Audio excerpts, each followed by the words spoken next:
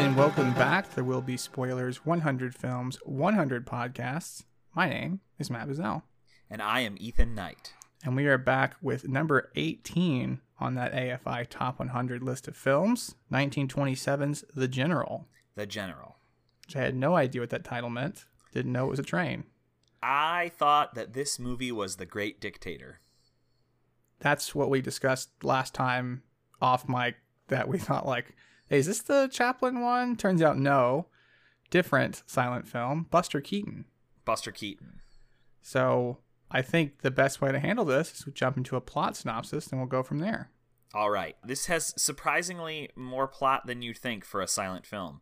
The General is the story of Johnny Gray, a Georgia train engineer at the start of the Civil War. Johnny has two loves, his train engine, named The General, and his fiancée, Annabelle Lee, which I wonder if that is a Edgar Allan Poe reference. We'll talk about it. When the war breaks out, Johnny rushes to be the first to enlist, but is turned away because, as an engineer, he is too valuable to the South to fight as an enlisted man. As he leaves the enlistment office defeated, Annabelle's father and brother misunderstand him and assume he is too cowardly to enlist.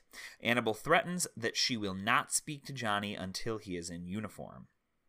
A year later, Annabelle is traveling north to visit her wounded father. She rides on a train pulled by the General. At a stop for lunch, all of the passengers disembark except for Annabelle, and she is accidentally taken prisoner by a group of Union soldiers. These soldiers are spies, and they plan to steal the General and destroy all the bridges between their present location and the north. Johnny chases the engine and gains the help of the Confederate Army. However, the cars that the Confederate soldiers are on are not attached to the engine Johnny drives, and he's forced to chase after the General on his own. Johnny chases the Union soldiers, enduring many challenges, and when he reaches Tennessee, the Confederates retreat as the Northern Army advances. Johnny is forced to hide in the woods. That evening, Johnny breaks into a Northern-held home, but has to hide under the dinner table as Union soldiers eat and plan their assault. He realizes that the soldiers have Annabelle in their grasp. The two are able to escape back into the woods, however. The next day, Johnny is able to steal back the General and plans to warn the South. He is followed by two Union trains in reverse of the first chase. Johnny sets fire to a key bridge before returning Annabelle and the train to the Southern camp. Annabelle is reunited with her father, and the Northern trains are destroyed when the burning bridge collapses, allowing the South to hold the line against the advancing Northerners. Johnny, returning to his engine, discovers a Northern soldier regaining consciousness. Johnny turns him in, and for his bravery and deeds is made a lieutenant in the Confederate Army.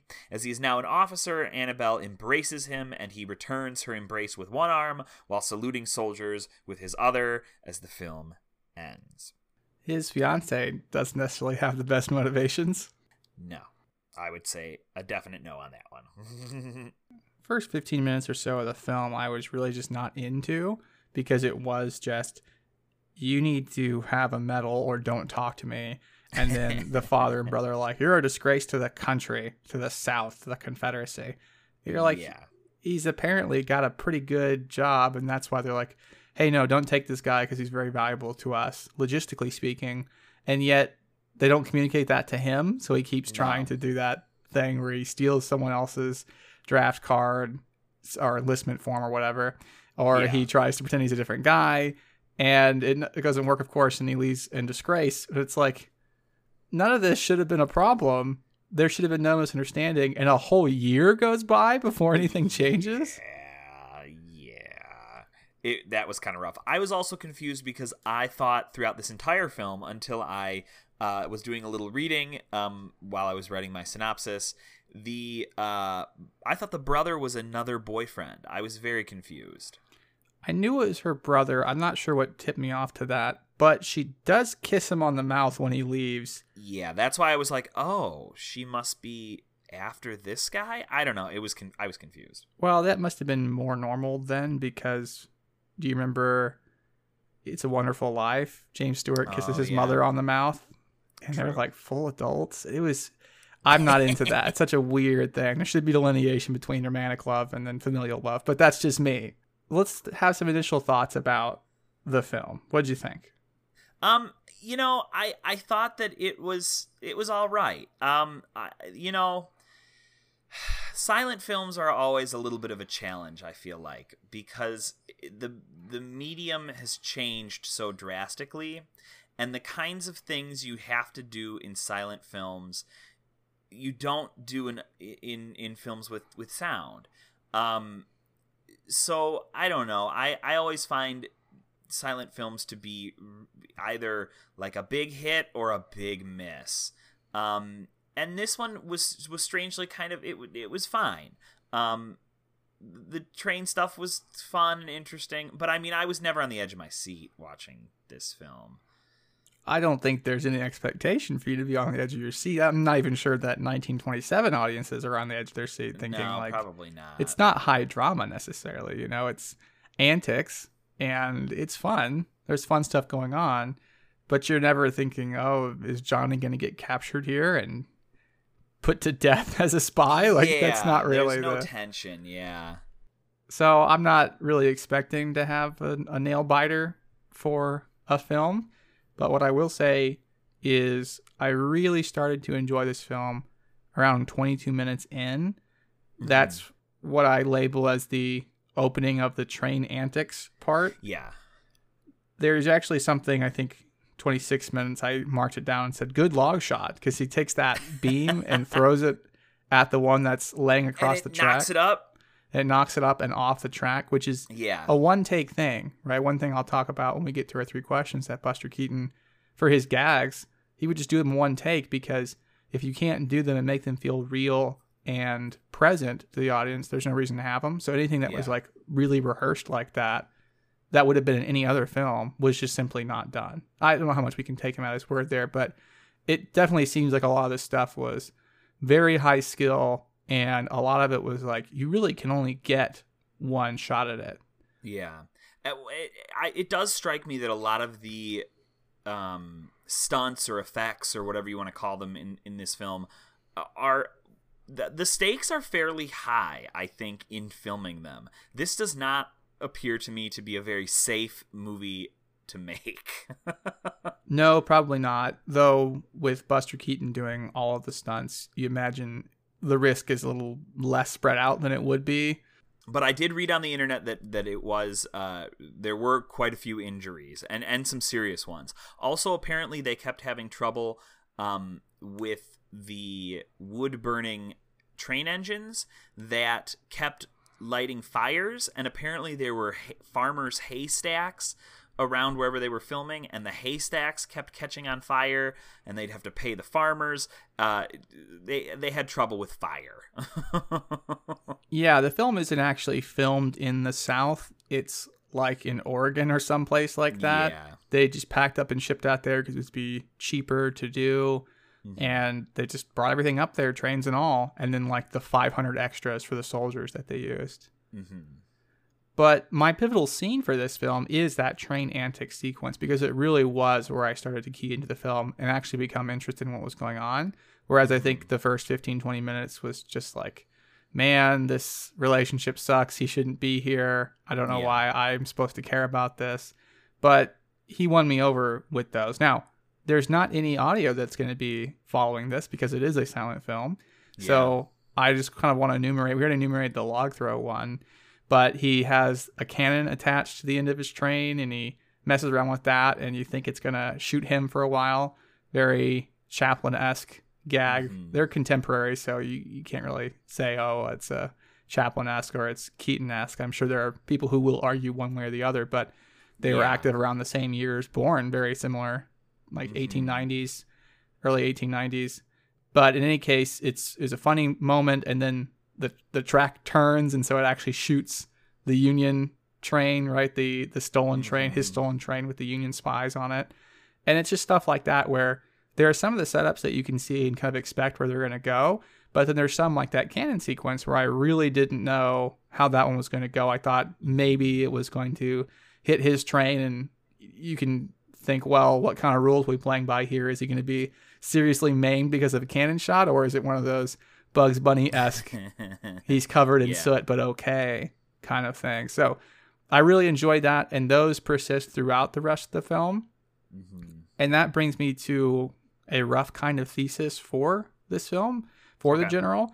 I think it's not funny necessarily like a Chaplin film is. I think with Chaplin we find it to be more funny. But I think this is a fun film. Like, I think the stuff that goes on it is far more fun, pound for pound, than something we get in a Chaplin film. Well, I the sense I get is that a lot of the Chaplin stuff does have political overtones, or there's often some sort of critique, I think, attached to a lot of the gags, at least in a light way in these Chaplin films. I mean, just think about the whole musing on being a cog in the wheels of capitalism, where Chaplin literally becomes a cog in the machine. That, I think, is empty here. There isn't. We don't have that in this film.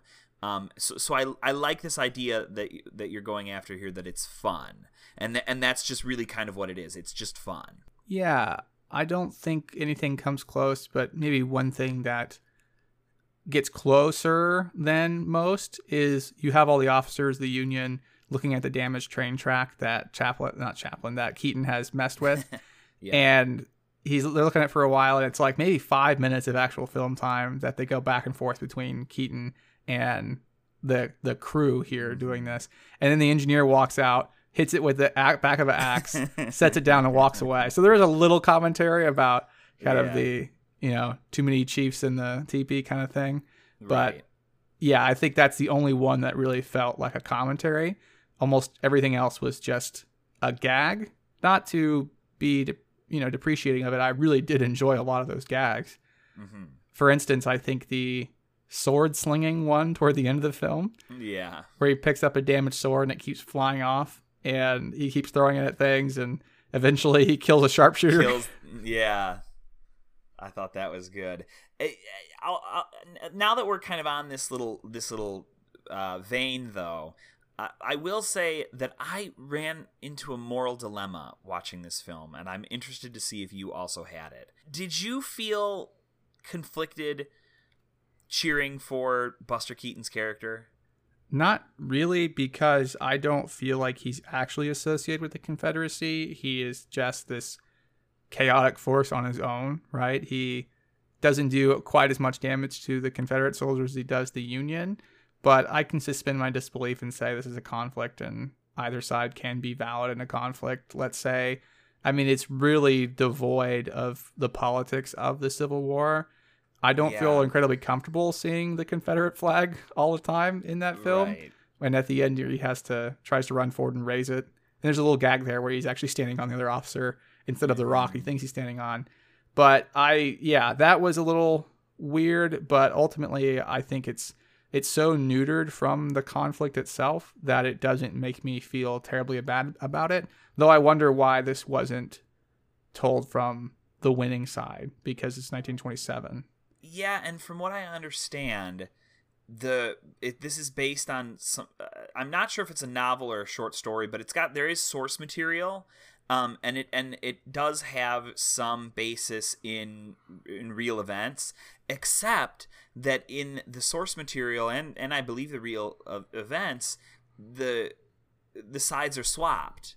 It's what we would see as the protagonist, Buster Keaton's character, is from the northern side. So it was an intentional choice to place the Confederates at the center, which again is just kind of a strange thing. And I guess I always feel a little bit of discomfort when we strip the Civil War of its sort of political meaning, because that's kind of like stripping World War II of its political meaning, which we've discussed on this podcast before being somewhat problematic, like having a bit like it's tough to see Nazis as like occult, like they're evil because they're interested in the occult and shit, and not evil because they like murdered millions of Jewish people for being Jewish.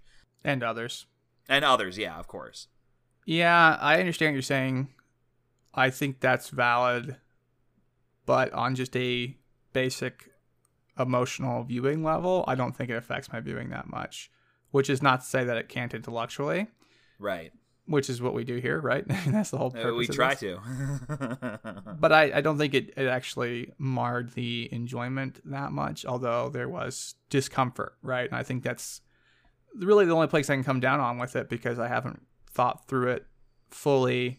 Yeah. Because I was wondering, you know, that you said that it was reversed. That's even more questionable now. It's not like, well, I just want to be honest with the source material. It's actually doing opposites. You have to wonder, and I don't want to speculate too much, but it's like, is it better at that time to do a Southern-centric film? Does that gross more? Like, is he really money-minded about this, or what's the situation? I understand maybe trying to want to set up an underdog style, you know, shorthand, I guess, right? Perhaps at this moment there is sort of an understanding for among white people that are able to go see movies that, you know, the Confederates are some sort of underdog thing, right? But I don't know. I just found myself being like, oh, I feel weird being like, get 'em, Buster, when it's like, oh no, those are the Northern, don't get 'em, Buster. You know what I mean? Yeah, and I wonder if it's just was seen as more of a safe war in 1927 because World War I was not all that long ago, Right. whereas Civil War is a little bit more removed, was the last major U.S. conflict before World War I, if I'm not mistaken. Yeah. So I wonder if it's just like a touchstone that was more comfortable than we are with it today. Yeah, I don't know. It's at the very least, I'll say it's weird. It's a strange choice. Yeah, I agree with that. So to finish up my thought about some of the differences between Keaton and Chaplin, Roger Ebert said that Harold Lloyd made us laugh more. Chaplin moved us more deeply, but no one has the courage that Buster Keaton had. Mm-hmm.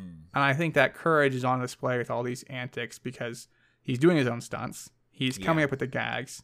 I watched a short video because I just wanted to know more, because I'd always heard the name Buster Keaton, never seen a film, didn't know who he was, and heard him being interviewed at some point about, it was about 50% improvisation once he got on the set. He'd have a rough idea of what he wanted to do, and then serendipity or technical limitations or opportunities presented themselves, and they just worked from there. Mm-hmm. And again, he mentions that we can't do it in one take. We need to throw the gag out because it needs to feel fresh and new. Don't repeat things. Don't try to shorthand things. Mm-hmm. You can call back to other jokes, but don't just replicate jokes in the same way. So I found that very compelling. I think that shows through in the film in a way that I would have guessed to be intangible before having watched that video, because I go back to that log through every time, right? It's just, It feels, wow, that was a high skill thing. That's so interesting. I enjoy it. And then to know that they probably only did one take of that, or really one attempt, or, I mean, if we take him at his word, right? Who knows? But right. That feels very true, right? I enjoy that aspect of the film. Mm-hmm. I can concur with you there. Well, Ethan, I think it's time for us to turn to our 3 questions. Yes. Before that, though, let's talk about Anchor. Yes, let's. Okay, 3 questions. First question, as always, what do we owe to this film? Well, you know, just like some of these other silent films that we've looked at, the antics of Buster Keaton and Charlie Chaplin, you know, these have become stunts that you see replicated in cartoons and other films, and I just think that there's something about the physical comedy that really continues to resonate today. That it's a very specific kind of physical comedy. It feels almost vaudevillian, which makes sense for the time period. And for Keaton, right? Because he was raised as one. Exactly, right? So I think that at the very least, we owe a certain kind of physicality that still gets used in films and television today to a film like this. Yeah, I agree with that. And I maybe can further that a little bit. with, I have a lot written down for this section actually, but the first thing I wrote was spectacle question mark, but like in a good way. Yeah. And what I think I mean by that is there's such an ambitious attempt at spectacle here. It's not something that is cheap. It's not CGI. There's a lot to be said for practical effects. Keaton, again, in that interview I was watching / listening to, talked a lot about you have to make it real. If it's not going to be real, it's not worth doing. So he'd do the stunts. He would put himself in more perilous situations than perhaps he should in his position, but he would do those things because he wanted the audience to actually feel connected to the material. And I think that's always a good argument for practical effects. We're well documented throughout this podcast about what we feel about practical effects versus just CGI. And I think this is the kind of spectacle, evidently, I'm not sure if this is true just because it didn't look like it to me, but evidently it's a real train they dunk in the river there at the end. I think it is actually, yeah. I agree. I think that this film at its very core is really about the spectacle. The plot matters only enough to get people into the places they need to be. The real meat of the movie, the real thing that's, sets it apart from other films is the unrelenting spectacle that almost never lets up. There's always something more to come, and to be these kinds of stunts or gags or whatever where they are, there is no CGI here. Like you said, this is all practical. This is all, at times even, devised on set right then. I think that's sort of amazing to think about, and this really distinguishes it from other films we've seen. And other films that continue to be made, right? Like this is this sort of really authentic spectacle that is not. It's easy to imitate but hard to replicate. Yeah, and we do have several figures that we know of who were inspired by Buster Keaton. Here are some who were on record as admitting being influenced: Mel Brooks and Johnny Knoxville of Jackass. Said he got a lot of his ideas for that show, that movie, through Buster Keaton antics, Buster Keaton stunts. That's surprisingly high culture for Johnny Knoxville. I think there's a little bit more to Johnny Knoxville. This is a sort of tangent, but I think there's a lot more Johnny Knoxville than he presents. Lets on, yeah. There's a film, The Ringer. I think it's a pretty good one that he does a good job in. It's actually fairly nuanced, and well, that's all beside the point, but I also think just modern stunt person. Yeah. The idea of doing stunts, I think Buster Keaton pioneers that in a lot of ways. And then there was a lot that video I watched brought up and did side-by-side comparison of a lot of Jackie Chan's stuff. Oh, that makes sense. Is like shot for shot Buster Keaton antics, not the fighting obviously, but right. Although we should mention that the Johnny Gray character is actually kind of a badass in this film. Yeah, he kind of is. He runs under the train, knocks 3 people out, and then steals it in short order. And then when he's trying to liberate his fiancée from the house, it's like a Metal Gear Solid on-site procurement sneaking mission. Yeah. He gets out, knocks the guy over the head with a piece of wood, takes his outfit and his gun, knocks the other guy out, and they escape into the woods. So he's actually a fairly competent fighter. Yeah. Even though he's hilarious throughout. But so the Jackie Chan stuff, then a lot of Bill Murray, like physical expression, physical comedy, just posture. They actually have a shot from The General where he's sitting on the train as it's running. So he's going up and down, right? And he's got the dejected face. That's like one of the exact same postures Bill Murray has in a different movie. I didn't recognize the Bill Murray movie, but it was exact.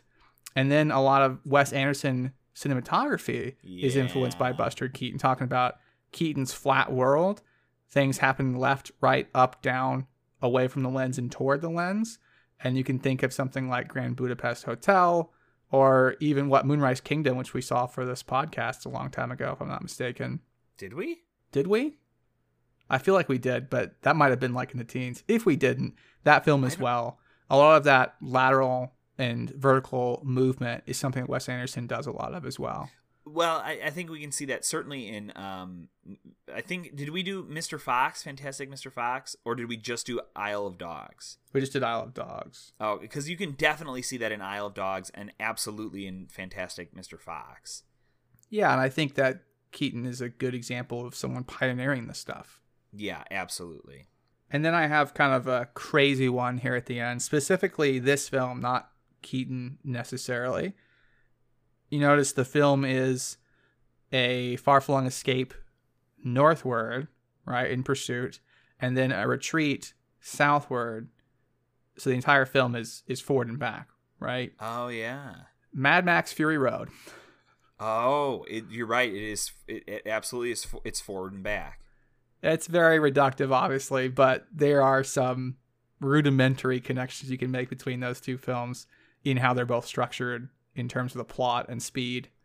Yeah, I think this, well, and I mean, honestly, even, I guess we have to say, in terms of other films we've seen on this list, the French Connection with its chase scene, right? This entire film is a chase scene in the same way that the Fury Road is an entire chase scene, right? So even just thinking about this movie as something that is about motion, where it's only about getting from point A to point B and then from point B to point A. I mean, now that's not quite, it doesn't match up maybe as well, as neatly, but to have a film that has this crazy chase scene, it's hard to not think about this being the 20s version of that. Right. And then just one final small thing. The gag where, it wasn't in this film, but where the side of a house falls out and a character is standing somewhere that they're not hurt. That's him. That's Buster Keaton. He did that. And now everyone replicates that. I thought that was really shocking because it's something that's used in cartoons everywhere and a lot of other films. And everything. Yeah, all over the place. And in fact, I think, doesn't Charlie Chaplin do that in one of the Chaplin films we watched for this podcast? Yeah, I'm thinking it might have been Gold Rush. Yeah, I think it's Gold Rush. I think that's exactly what it is. Well, let's turn to our second question and ask, does this film hold up? This is a hard question with silent films. Does it hold up in a way that a modern audience is going to want to watch it? I don't know. This is almost it feels almost like a different medium from modern cinema, right? It feels like something else. It feels almost like a stage play, or I don't know. It just doesn't feel quite the same because of its sort of practical, physical nature, and really this sort of lack of plot. I mean, this isn't about the plot really at all, other than as an excuse to get our characters on trains, to do a bunch of train gags and things like that. So does this hold up in a meaningful way that you could get an audience today to go watch it? I don't know, which is maybe why things like this and the Chaplin stuff have been like piecemeal, broken apart, and parts of it have been reused or replicated or whatever. But I don't know that there's anything aside from maybe like Mad Max, which I think is an interesting comparison. I don't know that there's a 21st century version of this film. I don't think there needs to be, right? I'm going to disagree with you and say I do think this film holds up because of something Keaton does to revolutionize the silent film in a way that no one else had done. Remember some of the other silent films we've seen, how many title cards, how many dialogue screens we see? Tons, yeah. There are so few in this because one of Keaton's philosophy was you have to tell an action. And there's a lot of conversations that happen in the film that you don't actually know, nor will you ever get to know what they're saying. But I felt engaged because I could almost imagine what they were saying, given body language and the situation that surrounded them. I thought the physicality was done so well that it did hold up for me because I was able to fill in the blanks in a way that something like a Charlie Chaplin film or what was it, Sunrise, wasn't allowing me to do it, right? It didn't allow me to participate in the film the same way. So as a modern viewer, I felt more engaged because of that aspect of it. So in that way, I think it holds up. Now, there are clearly some things we need to talk about. We already talked about the confederacy stuff, so I think we can lay that to rest for now. But some of the gender politics stuff, right? To write this shallow female character. She's basically a nothing character. Though there is a moment that I think gets slightly even more troubling where he's having her throw firewood into the train engine and she's throwing like little twigs and she stops and she sweeps for a while, right? So this air of domesticity, and then he takes like a little twig and hands it to her so she can throw it in, and then like play throttles her for a second. And you think like, oh, okay, that's not great today. So that as a particular example of a more general thing about the gender politics and of course Confederacy aspects. But I think if you can stomach those things, I think that this film holds up very well. I think it's very engaging for a modern viewer. There is a sort of Shakespearean aspect or stage theatrical aspect to being able to like put the action to the word in a way that like as an audience member, you don't need to hear what they're saying to follow the plot, right? And I absolutely agree with that, and I think that does mark this as very different from these other ones, because you're right, it keeps, and it also allows for better flow, right? We're not stopping to read these title cards so often, then you can have these elaborate gags, and you can have these big set pieces that flow, and there is that sense of motion, uninterrupted motion. I think you're right. So then let's move on to our final question. And do we care about this film? I think that it is very hard not to care about this film, if only because, again, and I think we say a lot on this podcast, but these gags are classic in a way that like there are films on this list that I would maybe say like, okay, we can call them a classic, but what does that mean? I think here these are gags that are remembered and are easily recognizable by probably most Americans. Most Americans will recognize something they've seen before because it has been so influential. Buster Keaton as a stunt person, as a practical stunt man, is the original, the big one, right? The innovator. In a way that hasn't been matched, I think, in scope or influence. Yeah, I'm prone to agree. I think the largest thing I take away from a film like this is how impressive it is for all the reasons we mentioned, and on very different levels. And I think that's what really makes me think, oh, okay, I see why this is way up here at number 18. I was actively opposed to this coming into it, thinking this film, in the first 15 minutes anyway, number 18, that's crazy. Yeah. But I get it. And so I think we have to care about it for all the reasons that we've enumerated throughout. And I had that reminds me of a question that we have begun intermittently asking on this podcast. And it would maybe be a nice way to end. Is this a better film than Jaws? It's definitely better in its practical stunts. I guess I can kind of I don't know that I would necessarily call this a better film than Jaws, but I would call it in many ways a more impressive film than Jaws. It's pretty impressive. Jaws is also pretty impressive. Yeah, but for different reasons, for very different reasons, right? Well, plot and atmosphere are one thing, but I think also just a giant mechanical shark is pretty impressive. True. But I would still lean towards this one as more impressive. Now, the plot of Jaws is better than this, so I've given each an edge in a different area, and they'll just have to fight it out in the arena of film. All right. So that's all the time we have for today. We will be back, however, next week with a bonus episode on Patreon. You can go over there, donate $5 a month to us, and access the now 71 bonus episodes. It's a lot of content. A lot of content. Costs you very, very little. We'd appreciate it a lot. And then after that, we'll be back on the AFI with number 17 on the list. Ethan, I'm excited for this one. You know what that one is? This one is, of course, the classic film, The Graduate. Yes, often talked about on this podcast. We have talked about it a lot. Oh, I love this film, and I cannot wait. So until that time, I have been Matt Bizzell. And I am Ethan Knight. And there will be spoilers.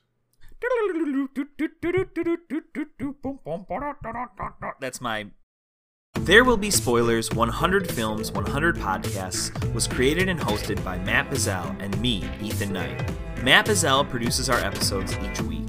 Our music was created by the strange and unusual Breakmaster Cylinder, who you can find all over the internet. Our artwork was created by Becca Knight, who can be found on Twitter at Becca the Knight, and that's Knight with a K. You can follow There Will Be Spoilers on Twitter at SpoilersCast, and you can hear more episodes on iTunes, SoundCloud, and Stitcher. If you like our podcast, you can support us on Patreon for $5 a month at patreon.com/spoilerscast. Your donation gives you access to 2 extra bonus episodes a month. Thank you for listening, and please tune in next week for more spoilers.